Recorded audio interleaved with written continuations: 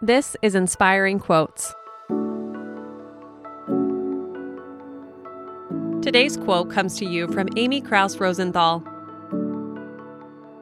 Pay attention to what you pay attention to. Young people, or anyone considering a career change, might tire of people telling them, "Do what you love and the rest will follow." How can you be so sure?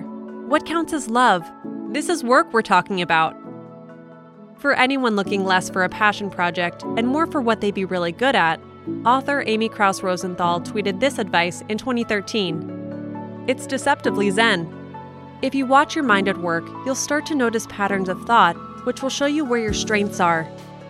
It'll also be good practice for when you do finally land that new gig, since good work does, always and necessarily, require focus and attention. Have an inspiring day, and we'll see you tomorrow.